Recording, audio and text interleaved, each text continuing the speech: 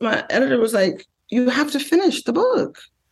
Mm. It sounds to me like it's something you want to say that you haven't said. So what is that? And it was telling my story. What's good? I'm Nikisha Elise Williams, and this is Black and Published, bringing you the journeys of writers, poets, playwrights, and storytellers of all kinds. Today's guest is Danielle Smith, author of Shine Bright, a very personal history of Black women in pop. From editor at Billboard to editor-in-chief of Vibe magazine, twice, you know Danielle not only from her body of written work, but her spot-on commentary and critique of music and pop culture. She's in all the documentaries, y'all. It's a career path she carved out of clay that demanded dedication and sacrifice. I just said, I have to do something that makes me happy for living. And that's what was hard, especially when you're young, you don't have any money. I have to co-pitch. I have to take assignments even when I don't like the topic. I have to file on time. I have to have that reputation for my stories having a great beginning, a great middle, and a great end. Good wasn't good enough for me. Much like the Black women artists she profiles in her book, Danielle prides herself on the quality of work she's given to the culture. The reason she believes the lineage of Black women pop stars begins with Phyllis Wheatley Peters. Plus, how she gained the confidence to put herself in the story. And the most surprising thing she learned researching and interviewing these musical sheroes that confirmed her suspicions about what it means to be a Black woman with talent who knows her worth. Danielle holds court next, when Black and Published continues. All right, so let's get started. When did you know that you were a writer? I would say from the youngest of ages, I remember being given a book at maybe even 3 or 4. I read early. So I remember saying to myself, well, what if I want to change that part? Like in the book, it was about a dog. It's about a dog. It was about a dog named Daddles, as a matter of fact, Daddles.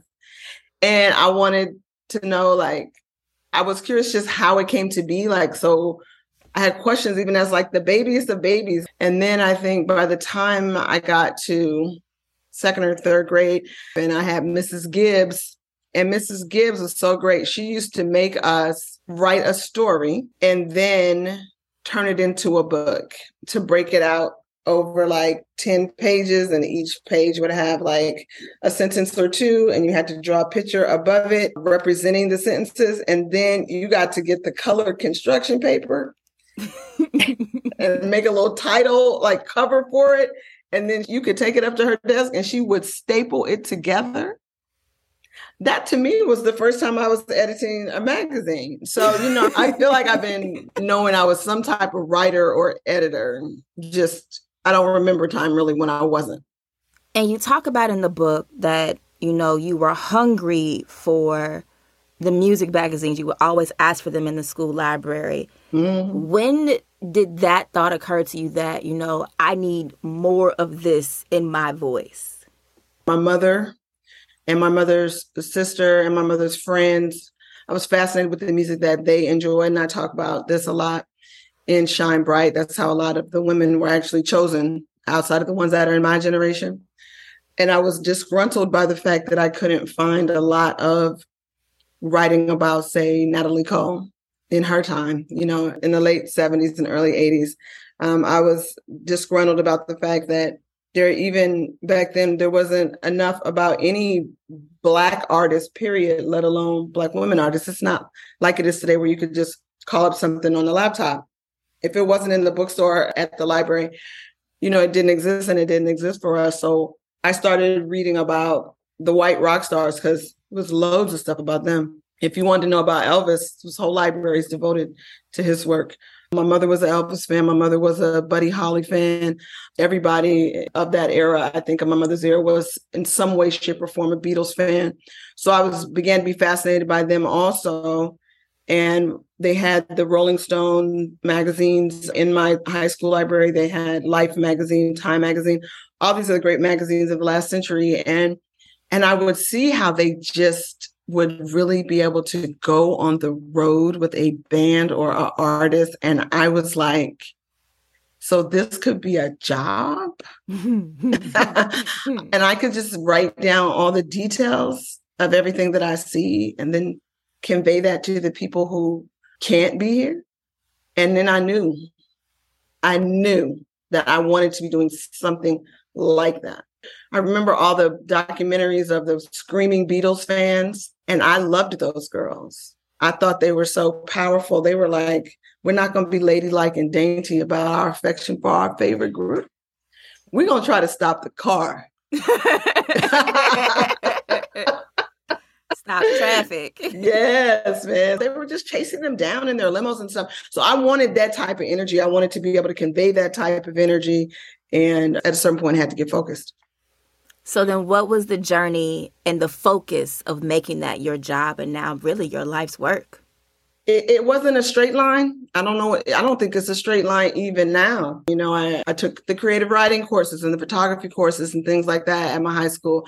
And then I got to college and I was taking really good classes, but then I had to drop out for money reasons. I ended up, my stepfather convinced me to go after an internship at a small local, like alternative news weekly. But then I couldn't afford to keep working there really as much as I wanted to because back then internships didn't pay. Sometimes they still don't.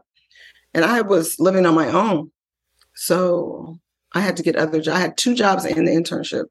And at a certain point, something had to give. But I was committed to trying to freelance. And I said to myself, I'm just going to do it as much as I can. Like I was into quantity and quality at that time. Right now, I'm into quality. But back then I was into quality and quantity. And when you're serving 2 masters, sometimes one loses. But when you're young, you can do it all.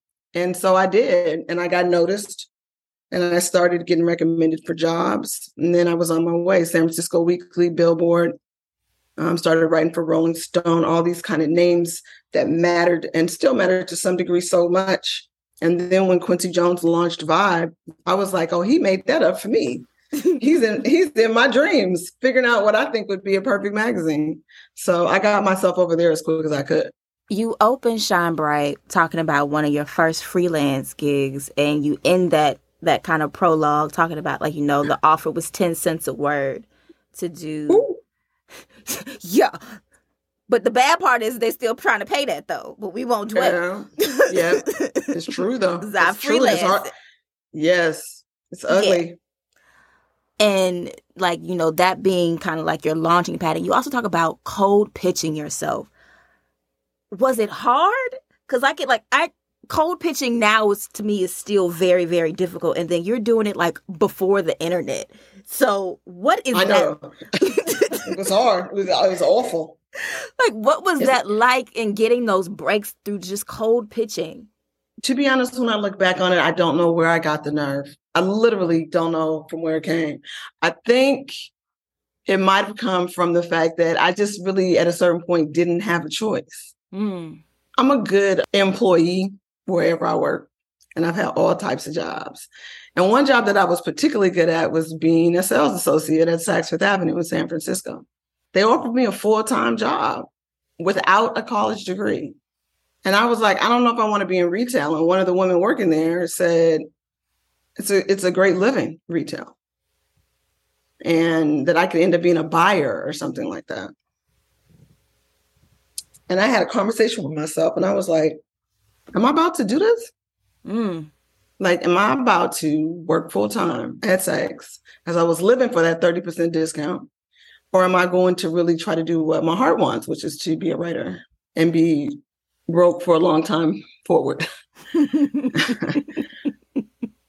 And like all of the best writers, at least the Black and POC ones, I chose the broke route.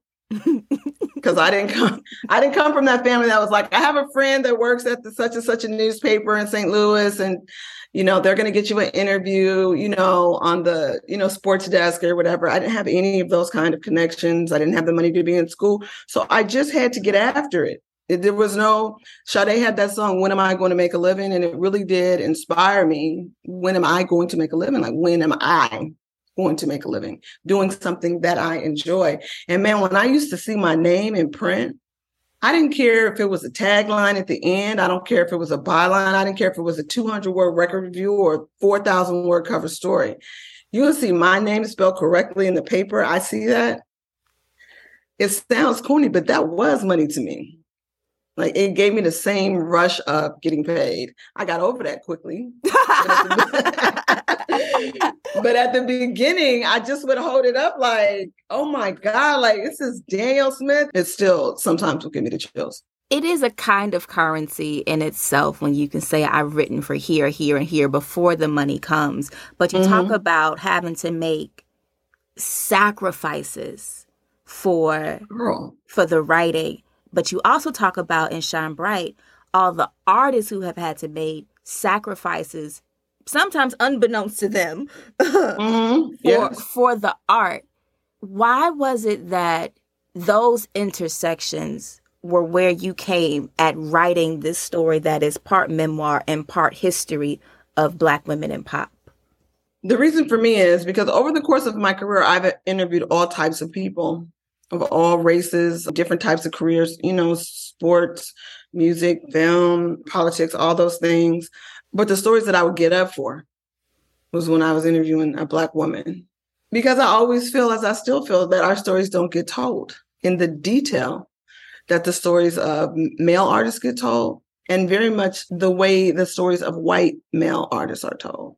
That same attention to detail, that same rigorous research and reporting, the passion for the subject and the genre of music that the artist is working in. I didn't see a lot of that in the coverage of Black women. And when I would interview them, this was always a topic, 9 times out of 10, a topic. And then so many times one of these women would say, but don't you feel that way in your position? Don't you feel that way about the differences in pay between a woman journalist and a male journalist? Don't you feel that way in the fact that you talk about cold pitching? It would never have occurred to me back then to say I'm cold pitching a story about Nirvana or Elton John, because it was just like the unwritten rule that if you were Black, you wrote about Black things, and the white people wrote about the white things. And honestly, a lot of that is still in place. I remember it is like, these lines of segregation that were in place for so long, they're still there. They're just more shadowy, you know, they're just more customary, and it's just ugly. So these women would say, don't you feel that way? Or if we were talking about our relationships, if it was a woman who's straight and I'm straight, we're talking about relationships with men, and they would say, well, what is your relationship like with your husband? How different is it really than what I'm going through? And you couldn't always put that in the piece. Sometimes I tried to, you couldn't always put that in the piece, but it always stayed here in my head. And I was always like, at some point, I'm going to have to figure out a way to write about them. And then when I was writing Shine Bright and I was unable to just close the deal, the book took me 5 years, and my editor was finally like, you have to finish the book. It sounds to me like it's something you want to say that you haven't said. So what is that? And it was telling my story. And that's how it became a very personal history of Black women in pop, and not just a history of Black women in pop. Do you think you shied away from telling your story because the journalist is always not supposed to become the subject? Yes. But of course, I'm always like, so you want me to put the first person in here? You want the letter, you want the word I, the letter I, capital I? That's a big step for journalists. It takes the confidence in yourself. It takes the confidence of an editor or a media organization to have that faith in you.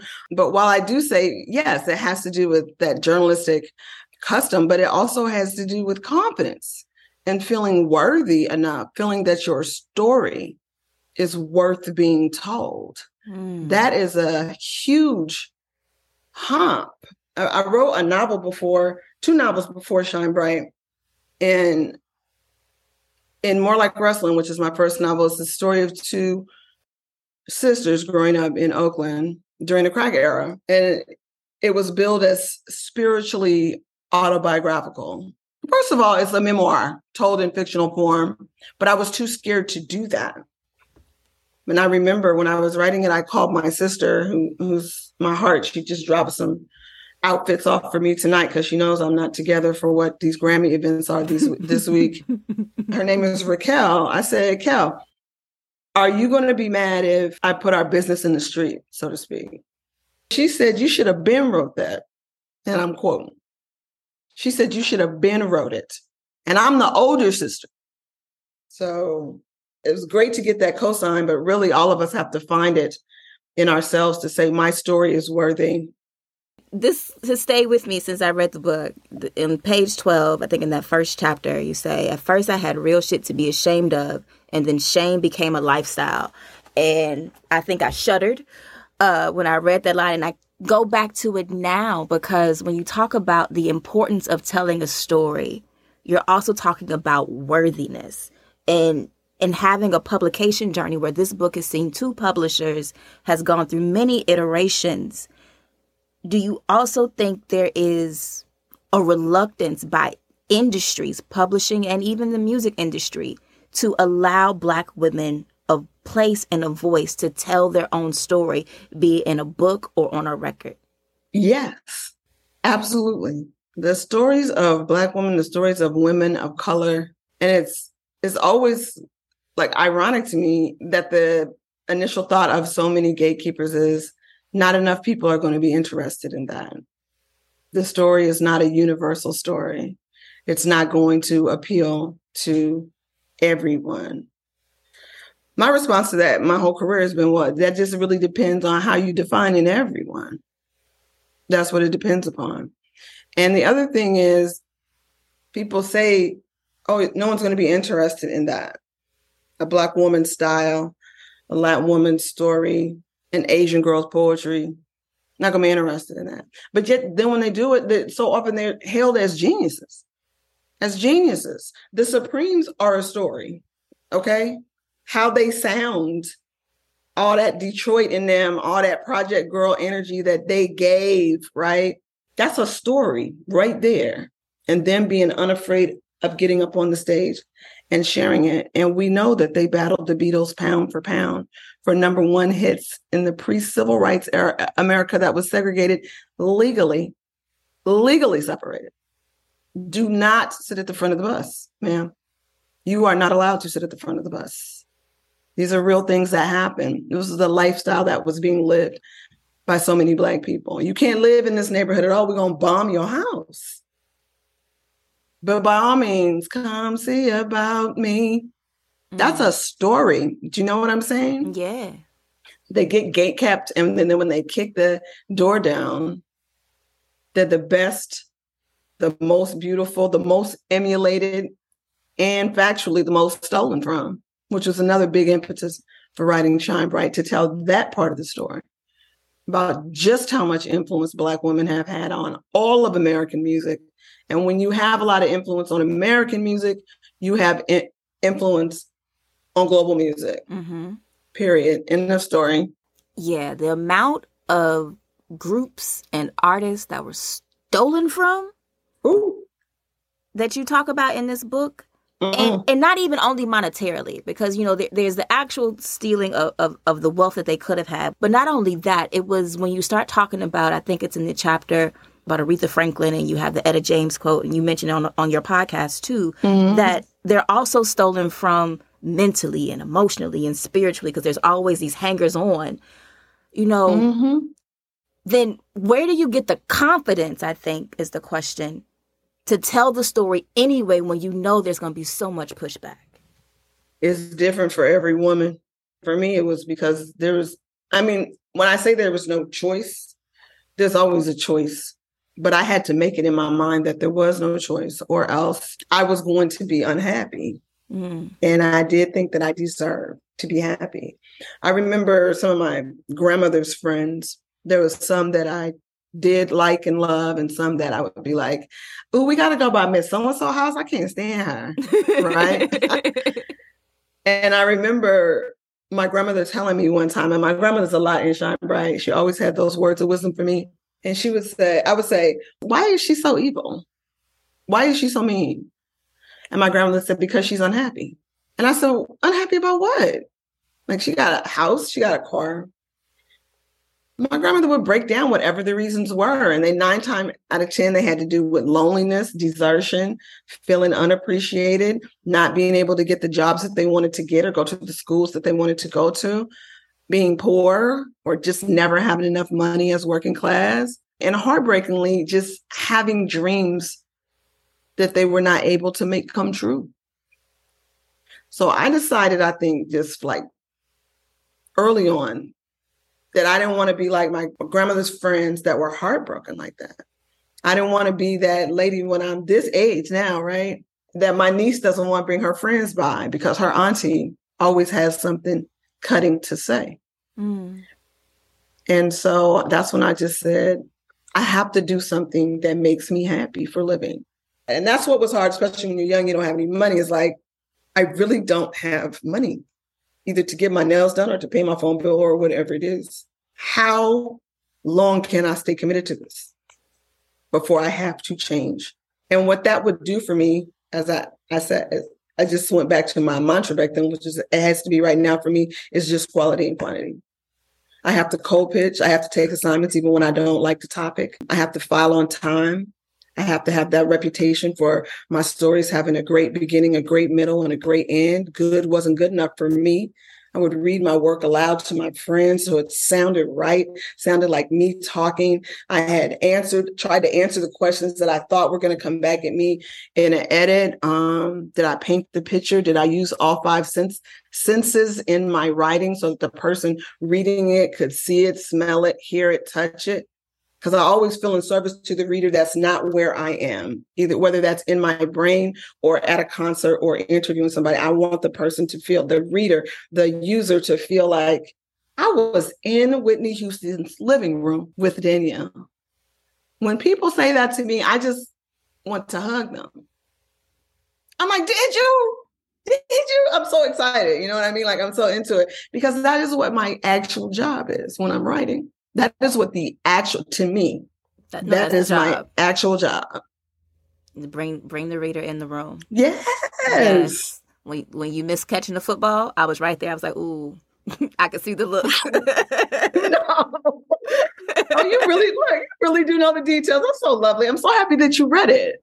Yes. So since we're here, can you read a little something from the book and then we can really get deeper into it? In Shine Bright, a very personal history of Black women in pop, Danielle Smith chronicles her intense love of music by fusing the personal with the historical. She gives readers insight into how some of the greatest pop records were created and the women who sang them, from the Dixie Cups to Aretha and Whitney, Diana Ross to Janet and Mariah, and this literary soundtrack of her life. Here's Danielle. I can read about the terrible true facts of Whitney Houston's death since we were just talking about her. Yeah, we can go there. So the setup for the story is I tell Whitney Houston's story based around a moment in my life where I was having dinner with Gerald Levert of Levert and Eddie Levert of the OJs at the Rica Royal Hotel in New York City. And Bobby and Whitney had walked in, and it was just a mess, but I'll read. At the Rica Royal in 2000, on this night when folks is definitely out and laughter peals and the energy is taut, Whitney Houston strides into the lobby restaurant with her husband, Bobby Brown. Whitney is too effusive. The rollicking room levels down to a hum. It is Whitney, after all. She is not at her 90s pinnacle, but she still is Whitney. Wiry as a hanger, twisting and untwisting, she gives Don King a showy, rocking hug. Whitney and Bobby both look higher than they ought to, but Bobby seems more high, like his is a manic high. Brown doesn't like the hug. We can see that from where we are, and we are 4 or 5 tables away from where they are. I'm in the gray goose gimlets of my 30s. Gerald is with his Hennessy. King's cousinly hold on Houston is long. Bobby says something, points. King's got Whitney in that hug like, are you okay? Holds her like we wish we could. King has known Cissy Houston, Dionne Warwick, and Whitney since forever. Quote, music is the ribbon that ties humanity together, King will proclaim on the occasion of Whitney's death. And God had given Whitney the voice of life, end quote. In the Riga, most of us are seeing Houston that high for the first time. A bunch of us had been wanting to believe it was not as bad as it seemed or as deep as we'd heard. We're frozen. How must we look in our good clothes, nursing sweet drinks with our mouths open? Knives no longer ping, and Eddie Levert no longer eats his food. Eddie sees the flare before the fire, still pointing. Bobby talks at King, pointing, stabbing air, getting close. I can't hear exactly what's being said. Gerald senses my impulse to be closer to the action. Gerald, with a calm hand on my knee, all of a sudden like, sit tight, sis. Sit tight. Because who the hell is yelling at Don King in a crowded restaurant? In 1954, Don King shot a man in the back and did no jail time. After serving 4 years for stomping another man to death, King was pardoned. Eddie Levert and Gerald Levert are from Cleveland. Don King is from Cleveland. King ran the numbers racket in Cleveland. In addition to being the most famous boxing promoter of all time, King is also a touring entrepreneur who promoted, along with Katherine Jackson, the Jacksons' 1984 Victory Tour. King promoted the OJs on the road in the 1980s. Don King promoted the depressing duel in which Mike Tyson bit off a chunk of Evander Holyfield's ear. King was inducted into the Gaming Hall of Fame in 2008 and has been investigated for ties to organized crime. King, who in the lobby of the restaurant at the Hotel Riga Royal still has Whitney in a hug, is not known for suffering fools. Bobby Brown, before us all, is suffering and foolish. I see in my notes because I was reading the book when you finished that story. I was like, this story is epic. I was just like, whoo, that's a lot. That night, I still remember that night like it was day before yesterday. It's so sad to me too because both Gerald and Whitney are gone. Yeah. Too. So it's just that was a tough night. And everybody in the restaurant, not all of us, but a good amount of us either knew each other or knew of each other. So we just all were in there like, is this really happening? When I got the book, the chapter that I love the most is the Whitney and Aretha chapter. And like for me as a music fan, anytime I hear Whitney on the radio or her music, I just get sad. Like I just get so sad. I'm just like, damn.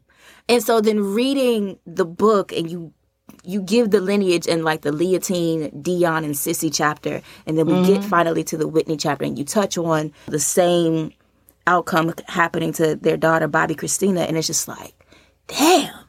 It's too much. It's too much, but then also, like, we can feel your love for the music and your joy. I guess I want to start with, like, what was the research process like in putting all of this together over the 5 years that you were writing? Like 3.5 of those years, I was working full time. I was working at ESPN, and that was a job. So I was not able to really do as much work as I wanted to do on the book. I wasn't able to do as much research or thinking. That's what it requires for me is time to research and think. That's really ahead of the writing. And so once I was able to, I have the support of a great partner in my life.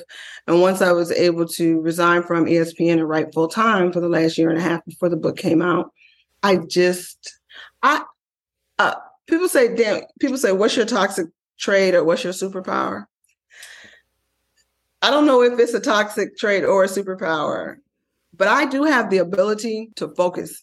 Like, I have the ability to make a promise to myself and keep it. I'm not saying every single time, but a good amount of the time, I can say to myself, like I did to finish Shine Bright, I'm going to have this many words done by this month and this many words done by this month. I'm going to devote this amount of hours to researching this woman. And I would do it. At a certain point, I said, I'm going to get up between 4 and 4:30 in the morning and write at least until 11. That's a luxury and a privilege. Listen, I sure didn't have it when I was young, but I worked my life to have it now. And I did that. It was not easy. Sometimes I was up and at 'em. Sometimes my husband would be like, I thought you said you was getting up and working, but what we doing? Where we at? What we doing? Even got to the point when I was really finishing it and researching so hard. I used so many things. I used my old magazines. I went to a lot of libraries and looked at archives. I was back in the microfiche. I was all up in the business of Google. I know I'm a searching phenomenon at Google. It's hard to find our stories. And it's hard to find our archives. And this is what I was doing. This is what I was doing. I remember one time I went to San Francisco just to find a particular thing that I knew that they only had at the San Francisco Public Library.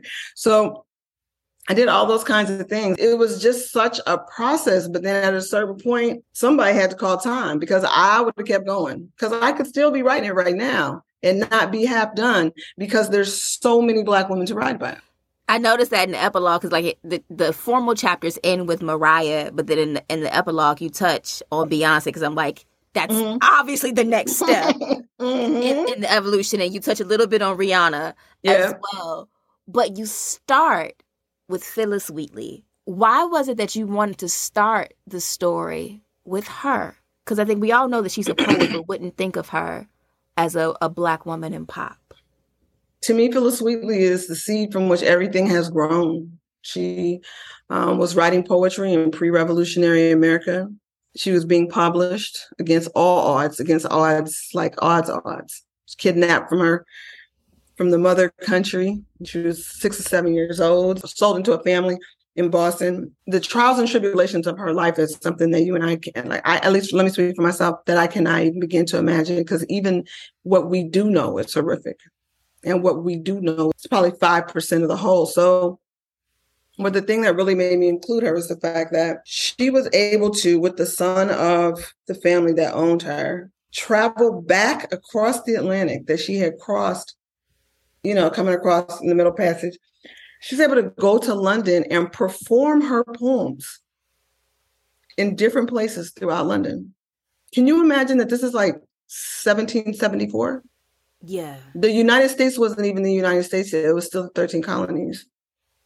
So it's like, this is what she was working with. And then she came back. And so many Black women performing artists have gone to Europe to get their lives.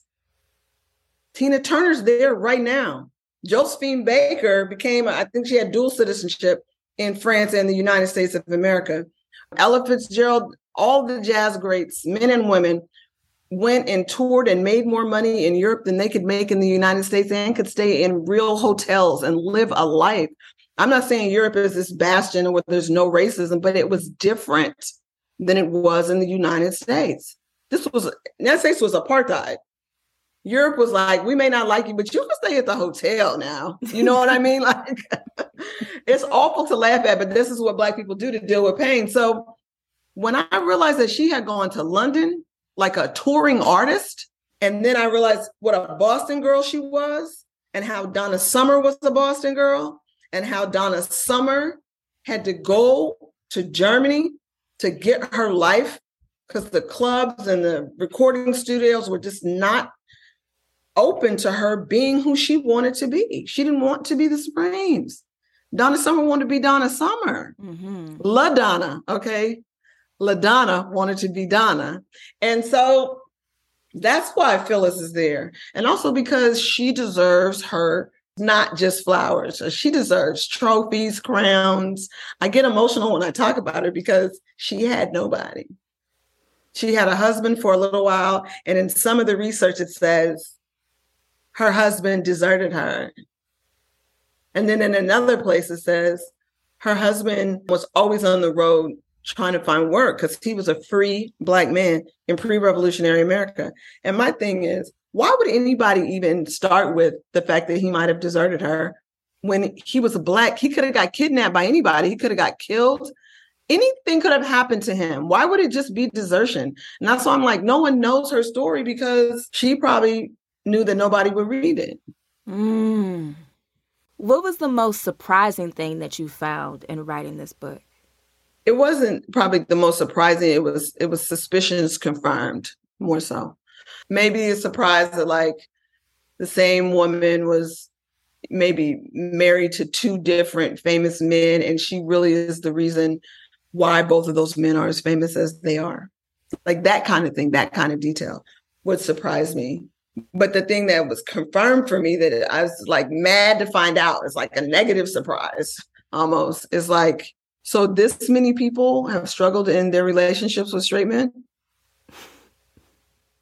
This is really, this is like too close to home. It's like, you think it's true. The anecdotal evidence is strong.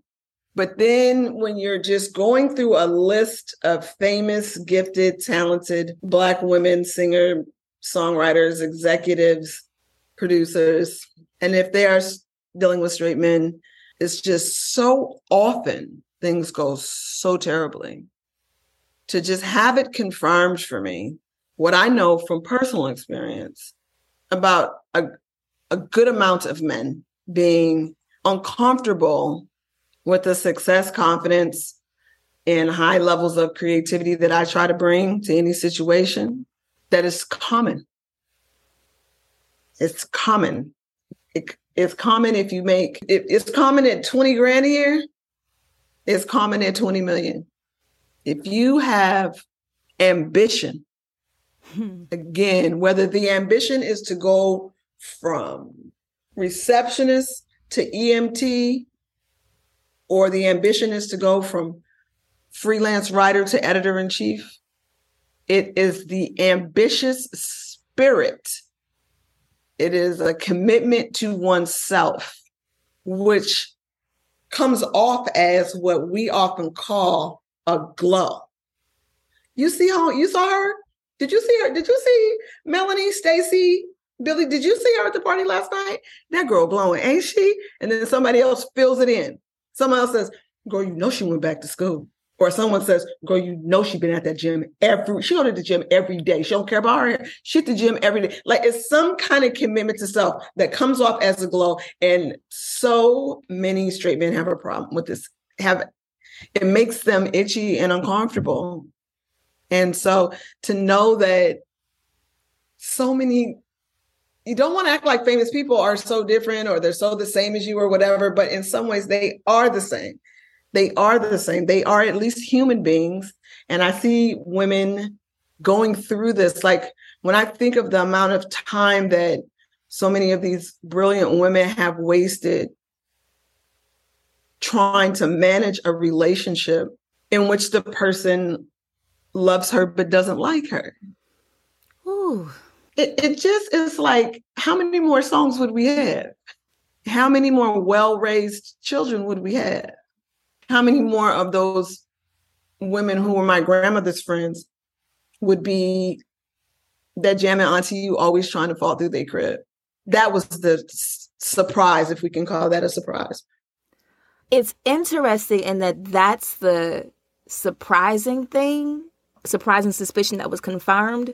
Because then I think about when we talk about R&B, especially with Mary, that we always say her best music is when she's going through something. And I wonder what, and this is just me talking out loud, you may not even have an answer, but like, what does that do to the mind to think that, you know, the best music is someone's pain from their real life and we're turning that into entertainment. But when they give us joy and they give us glow, they're like, it's just all right.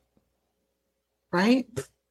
Well, one, I think that we all have so much more faith in bad things happening than in good things happening. So then when you hear somebody singing about, what's Mary's song that is the happy song that we all do love, though? When I'm walking by the mirror, just fine. Just fine. That is like a good happy song that we love from Mary J. Blige. But we don't have as much faith in that moment as we do for the moments that broke her heart and broke her spirit. We don't trust happiness enough to feel that you're really singing authentically. It's like, ain't nobody that happy is the line, right? What's going on behind that? What's going on behind the closed door? I'm working on a story right now where I'm talking about how so many Black women create and do their work under the shadow of that other shoe dropping. Like we tend to think that like we're doing something good, we're making this thing, we're working this hard, something's bad is about to happen. That's what we have faith in. And that's why we want that sadness. I like when people push back on it. I remember when Lauren said she wasn't going to be singing all them songs for Miseducation. She doesn't like to sing them. Unfortunately, it's her living. It's her work. People want to hear that from her, but she doesn't like singing those songs. Those of us that were outside when Lauren was going through her trials and tribulations between the Fugees and going solo and the different loves of her life, it's like at some point, why would she want to sing that? Mm-hmm. And at a certain point, as an artist, how much do you owe your fans? I was a particular fan. You remember Arrested Development, that group? And then there was the singer Dionne Farris. Penny with a hole in it. Mm-hmm. Girl, okay, let me tell you how me and Penny with a hole in it is a whole movie. Me and Penny with a hole in it? No. Mm-mm. First of all, the songwriting. A penny with a hole in it. Because I'm hopeless. Girl. So I had written a story. This is so long ago. I had written a story about Arrested Development. I was so hoping that she would go solo. She did. I was so hoping that she would have a hit record. She did. She was playing a club in New York City. I was there. I was early. She got up there and she said, she sang for like an hour. We're getting up on 90 minutes. She haven't sang Penny with a Hole in It. Finally, she said, I know you all want me to sing Penny with a Hole in It, but I don't want to sing it. Like, it's depressing. I'm not in that headspace anymore. It really like brings me down to perform it. That being said, I mean, do you all want me to perform it? Audience erupted in applause like, yes, we do. Come on now. It's a fine line, man. It's a fine line. So with all that being said, and you talking about that, you've always been writing this book, you could keep writing this book. From what you've given us so far, what do you want readers to take away from this offering? I hope they listen to their music a little bit differently. I hope they stream more music from Black women. Come to my page of Spotify. I got all the playlists from my book up there. I should post them more often. I want them to go to more concerts where Black women are playing and not just, definitely let's all be at Renaissance World Tour. Let's do that. Let's put our dollars together for that one, right? Let's do that. But let's put our pennies together for the club around the corner, where some girl is like singing Whitney covers and Monica covers and hoping that somebody is in there that's going to post about them. Then someone's going to see that post. And then someone's going to say, I want to collaborate with you. Then next thing you know, they making music together and they making their dream come true. Let's put our pennies together for that. For the Black women artists, like just lift them up. That's what I hope they take away from Shine Bright, is just to treasure these artists. I'm not saying that every moment must be celebratory. There are spaces where we have to interrogate as much as we celebrate. But let's give as much as they're giving to us is so much. Let's give back. Ashe, I like that. So I'm going to do a little speed round, a quick game before I let you go for the morning. Okay, I'm ready. What is your favorite book? Of all time? Yes. I'm acting like I don't know. The Eyes Are Watching God by Like, I know you have favorites. Yes, I do. It is. Miss Zora Neale does it for me. And not every single book, but The Eyes Are Watching God, Miss Janie and Mr. Tea Cake, let me tell you something. Those are my people. The book breaks my heart every time sometimes I don't even like to go up in it because I know what's going to happen at the end and I'm mad. I've had those experiences like where I love the book, but I don't want to read it again because I don't want to get to that one point that's going to make me mad. And then I got to finish it. And I'm just like, you know what? Yeah. I don't have time for you today. It's not going to change. Like what happens with Janie Tea Cake is not going to change. Who is your favorite author? Toni Morrison, and specifically for Song of Solomon. Who is your favorite poet? Oh, I like the Harlem Renaissance. I like the Langstons and the County Cullens and all that. Okay. So I'm not going to ask you your favorite song, but you often say it's a perfect record on your podcast. So give me like your top 5 perfect records. I hate when people are like, what's your Mount Rushmore? So I'm going to say these are the perfect records that I feel are perfect today and right now. The first one is probably Rihanna's Umbrella. Obviously, I'm going to say Midnight Train to Georgia. I'm going to say Luther Vandross's The House Is Not a Home. I'm going to say Prince's Purple Rain. And I'm going to say Lauryn Hill's Lost Ones. Do you differentiate between poetry, spoken word, and rap? You know, my thought on that is so impolitic that I should not answer it. So I'll just say, yes, I do make a difference between all three. Okay. But I will not elaborate. I will refuse to elaborate because also we'll be on here for another hour. It's one of my messy questions. Name 3 things on your bucket list. Well, I really would love to be a great auntie. I'm already a good auntie to my niece and nephew, and I don't want either one of them to have no kids right now. And I'm looking at my nephew. But my husband and I don't have children. And so I think I overlove my niece and nephew, and they grown now. So I need them to repopulate my situation. Because my sister's well and done. So that, I would love to be that. There's continents yet that I want to see. I have not been to Africa. I've not been to Asia. And I've been to Middle East. I've been to South America. But I haven't been those 2 places. Then I would like to direct a film. Mm-hmm. The last 2 are within my power. I'm not going to bug my niece and nephew. Yeah, I want to see the film now. We can just start with a documentary of Shine Bright. This is what I'm saying. And go from there. Yes. How will be present and accounted for. Yes. Yes. I'm keeping my mouth shut right now, but one never knows. I'll pay attention. What brings you joy? Oh, what does? A whole bunch of stuff. Quality time with my sister, Raquel. Riding my bike, serving people food that I cooked and had time to cook like with intention and passion. And, I love to cook and particularly talking about music with my husband. We battle it out for who's the biggest music fan, who has the most music knowledge, who does or doesn't have a true emotional attachment to music and not just intellectual. But we've been having these same arguments now for decades, and it does really bring me joy. And what brings you peace? Honestly, one is Martha's Vineyard. And it brings me a lot of peace because there's something about the sun there. And there's something also about the way that you don't care, even if you're on vacation, that it rains. There's a certain magic to it. I've been going there since my late 20s. I always tell people I went there when my hotel room was, $55 a night. And I've gone there when the Airbnb is, that times whatever. So I've done it on all levels, and it don't matter what level you're doing it on. It's always joy. It's always something new to find there.